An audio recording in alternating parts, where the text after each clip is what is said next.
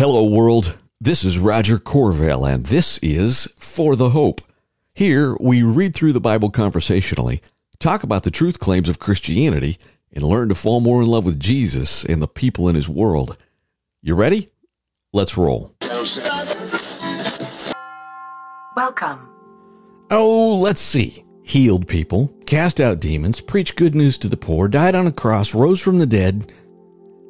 How do we know that these things are true?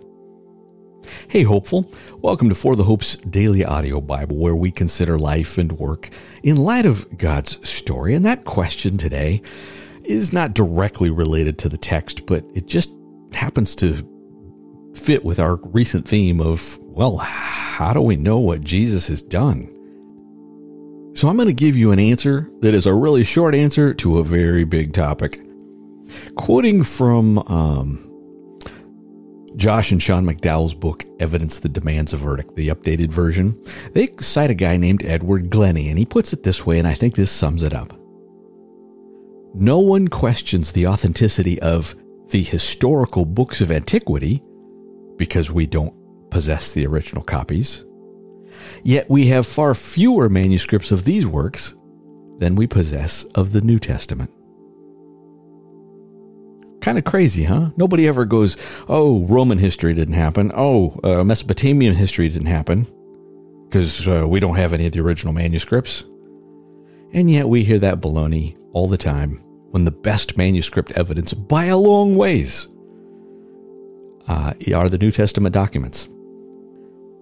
And speaking of which, turning our attention to that, since that's our primary focus on this particular program, in the book of Luke, we, in the last couple of days, heard Luke sharing stories that kind of show who Jesus is. And now it kind of evolves into kind of another part of that, which is Jesus as teacher, or rabbi, which means master or teacher. Luke chapter 8. And here we go. Afterward, he was traveling from one town and village to another, preaching and telling the good news of the kingdom of God. The 12 were with him, and also some women who had been healed of evil spirits and sicknesses. Mary, called Magdalene, 7 demons had come out of her, Joanna, the wife of Chuza, Herod's steward, Susanna, and many others who were supporting them from their possessions. As a large crowd was gathering and people were coming to Jesus from every town, he said in a parable, a sower went out to sow his seed. As he sowed, some seed fell along the path, and it was trampled upon, and the birds of the sky devoured it. Other seed fell on the rock, and when it grew up, it withered away, since it lacked moisture. Other seed fell among thorns. The thorns grew up with it and choked it. Still other seed fell on good ground, and when it grew up, it produced fruit, 100 times what was sown. As he said this, he called out, let anyone who has ears to hear listen. Then his disciples asked him, what does this parable mean? So he said, the secrets of the kingdom of God have been given for you to know, but to the rest it is in parables, so that, he quotes the Old Testament here, so that, looking they may not see, and hearing they may not understand. This is the meaning of the parable. The seed is the word of God. The seed along the path are those who have heard, and then the devil comes and takes away the word from their hearts so that they may not believe and be saved. And the seed on the rock are those who, when they hear, receive the word with joy. But having no root, these believe for a while and fall away in a time of testing. As for the seed that fell among the thorns, these are the ones who, when they have heard, go on their way and are choked with worries, riches, and pleasures of life, and produce no mature fruit.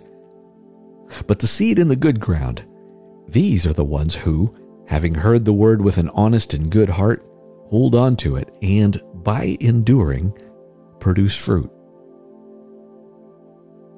No one, after lighting a lamp, covers it with a basket and puts it under a bed, but puts it on a lampstand so that those who come in may see its light. For nothing is concealed that won't be revealed, and nothing is hidden that won't be made known or brought to light. Therefore take care how you listen, for whoever has, more will be given to him, and whoever does not have, even what he thinks he has, will be taken away from him. Then his mother and brothers came to him, but they could not meet with him because of the crowd, and he was told, "Your mother and your brothers are standing outside wanting to see you." But he replied to them, "My mother and my brothers are those who hear and do the word of God." And that's chapter 8, verses 1 through 21. Do we really know that Jesus can be trusted? Let me reiterate that previous point, and then we'll evolve on to our Old Testament segment. Here's why I think it's so important that we think about evidence. Because Christianity is real. It's rooted in real stuff. There is no higher reality than God, and therefore real history, etc. But here's the thing. If we have no connection to, no relationship to evidence, then we're making up our own Jesus. Are you with me? If we throw out the Bible, or frankly any other source, what do? Same with Roman history. Oh, well, we can't trust any of those manuscripts, so what do we know? Well, we just make it up. Well, do you want to worship a made-up Jesus? As G.K. Chesterton once said, this is kind of off the top of my head, God made humankind in his image, and humankind returned the favor. Jesus can be trusted. And by the way, that is the lesson or the theme for chapters 13 through 35 of the book of Isaiah. And today, we kind of begin this section, which is prophecy against the nations. But part of the gospel here, what is important here, is that God not only can be trusted to do what he says, he has the ability to do what he says. Isaiah, picking up in chapter 13. A pronouncement concerning Babylon that Isaiah son of Amos saw. Lift up a banner on a barren mountain. Call out to them. Signal with your hand, and they will go through the gates of the nobles. I have commanded my consecrated ones. Yes, I have called my warriors who celebrate my triumph to execute my wrath. Listen, a commotion on the mountains like that of a mighty people. Listen, an uproar among the kingdoms like nations being gathered together. The Lord of armies is mobilizing an army for war. They are coming from a distant land, from the farthest horizon, the Lord and the weapons of his wrath, to destroy the whole country. Wail, for the day of the Lord is near. It will come as destruction from the Almighty. Therefore everyone's hands will become weak, and every man will lose heart. They will be horrified. Pain and agony will seize them. They will be in anguish like a woman in labor. They will look at each other, their faces flushed with fear. Look, the day of the Lord is coming, cruel with fury and burning anger, to make the earth a desolation and to destroy its sinners. Indeed, the stars of the sky and its constellations will not give their light. The sun will be dark when it rises, and the moon will not shine. I will punish the world for its evil. There's a key line, my friends. I will punish the world for its evil and wicked people for their iniquities. I will put an end to the pride of the arrogant and humiliate the insolence of tyrants. I will make a human more scarce than fine gold, and mankind more rare than the gold of Ophir. Therefore I will make the heavens tremble, and the earth will shake from its foundations at the wrath of the Lord of armies, on the day of his burning anger. Like wandering gazelles, and like sheep without a shepherd, each one will turn to his own people. Each one will flee to his land. Whoever is found will be stabbed, and whoever is caught will die by the sword. Their children will be dashed to pieces before their eyes. Their houses will be looted, their wives raped. Look, I am stirring up the Medes against them, who cannot be bought off with silver, and who have no desire for gold.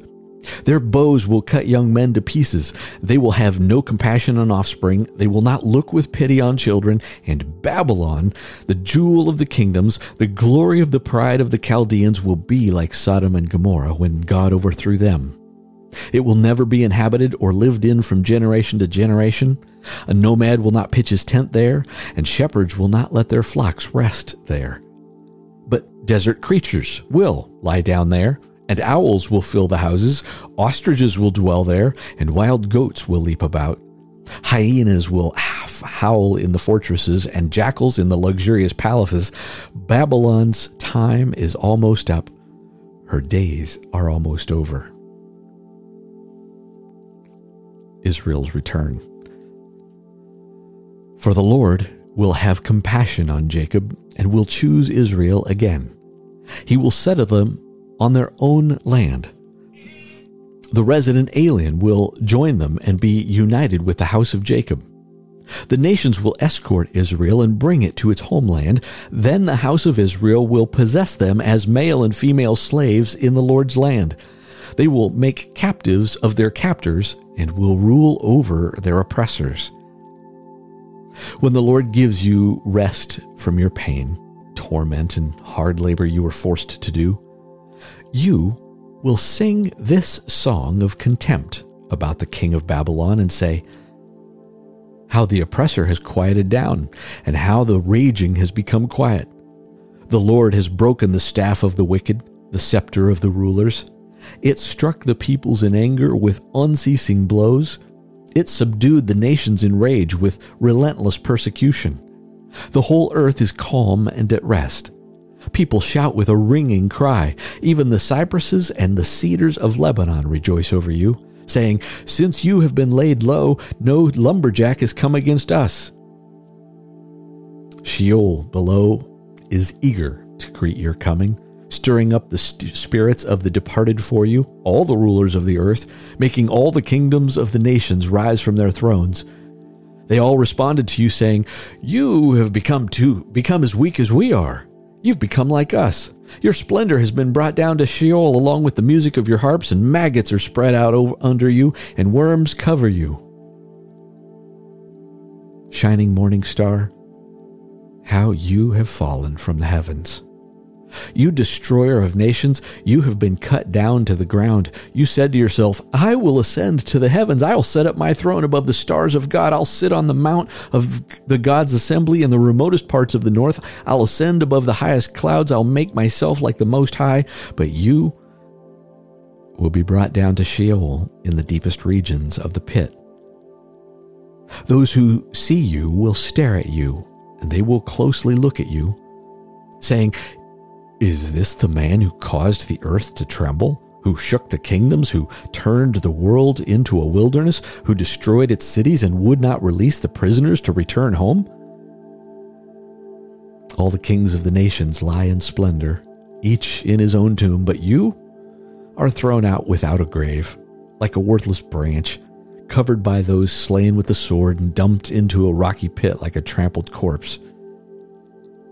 You will not join them in burial, because you destroyed your land and slaughtered your own people. The offspring of evildoers will never be mentioned again. Prepare a place of slaughter for your sons, because of the iniquity of the ancestors. They will never rise up to possess a land or fill the surface of the earth with cities. This is the declaration of the Lord of armies. He says, I will rise up against them, and I will cut off from Babylon her reputation, remnant, offspring, and posterity. This is the Lord's declaration.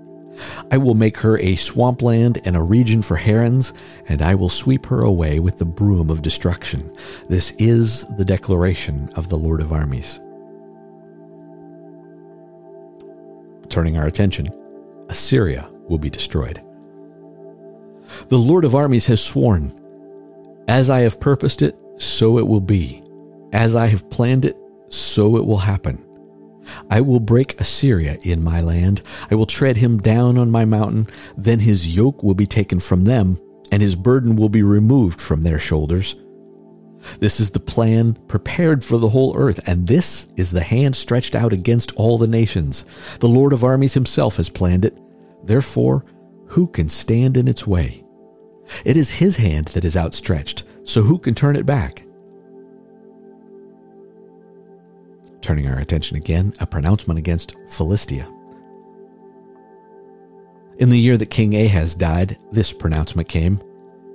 Don't rejoice, all of you in Philistia, because the rod of the one who struck you is broken. For a viper will come from the root of a snake, and from its egg comes a flying serpent. Then the firstborn of the poor will be fed, and the impoverished will lie down in safety, but I will kill your root with hunger, and your remnant will be slain. Wail, you gates, cry out, city, tremble with fear, all Philistia. For the cloud of dust is coming from the north, and there is no one missing from the invaders' ranks. What answer will be given to the messengers from that nation? The Lord has founded Zion, and his oppressed people will find refuge in her. Well, that's Isaiah 13 and 14. We're going to hear plenty of that, but along the way, I hope each day to just draw out some little reminder. Besides God's sovereignty here, I want you to remember this. Remember that God is not the author of evil, but in his sovereignty can use it for his purposes, right? Create good out of bad. Well, remember that Assyria was the kingdom that conquered the northern kingdom of Israel in 722 BC, and Babylon was the kingdom that conquered the southern kingdom of Judah in 586 BC. So God used them, but at the same time, that doesn't mean they don't have consequences, and this is the foretelling of those consequences.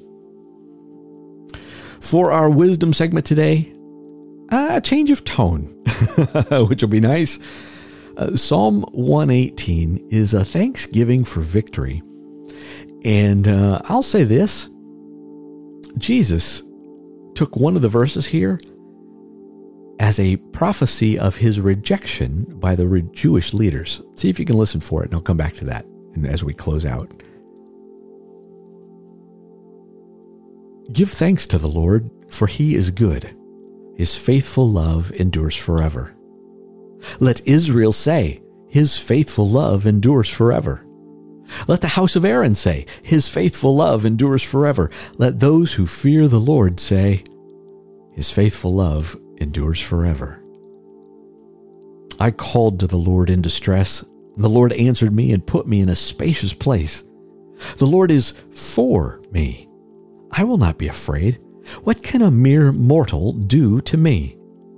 The Lord is my helper. Therefore, I will look in triumph on those who hate me.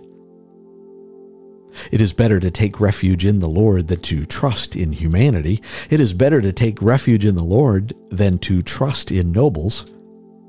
All the nations surrounded me. In the name of the Lord I destroyed them. They surrounded me. Yes, they surrounded me. In the name of the Lord I destroyed them. They surrounded me like bees. They were extinguished like a fire among thorns. In the name of the Lord I destroyed them. They pushed me hard to make me fall, but the Lord helped me. The Lord is my strength and my song. He has become my salvation. There are shouts of joy and victory in the tents of the righteous, singing, the Lord's right hand performs valiantly. The Lord's right hand is raised. The Lord's right hand performs valiantly. I will not die, but I will live and proclaim what the Lord has done. The Lord disciplined me severely, but did not give me over to death. Open the gates of righteousness for me. I will enter through them and give thanks to the Lord. This is the Lord's gate. The righteous will enter through it. I'll give thanks to you because you have answered me and have become my salvation. The stone that the builders rejected has become the cornerstone. This came from the Lord. It is wondrous in our sight. This is the day the Lord has made. Let's rejoice and be glad in it. Lord, save us. Lord, please grant us success. He who comes in the name of the Lord is blessed. From the house of the Lord we bless you. The Lord is God and has given us light. Bind the festival sacrifice with cords to the horns of the altar. You are my God, and I will give you thanks. You are my God, I will exalt you. Give thanks to the Lord, for he is good. His faithful love endures forever. My friends, who do we trust? And how do we know that this isn't just some woo-woo or fairy tale like Santa Claus? Jesus died on a cross and rose from the dead and healed people and preached good news to the poor. And we know it because it's real history.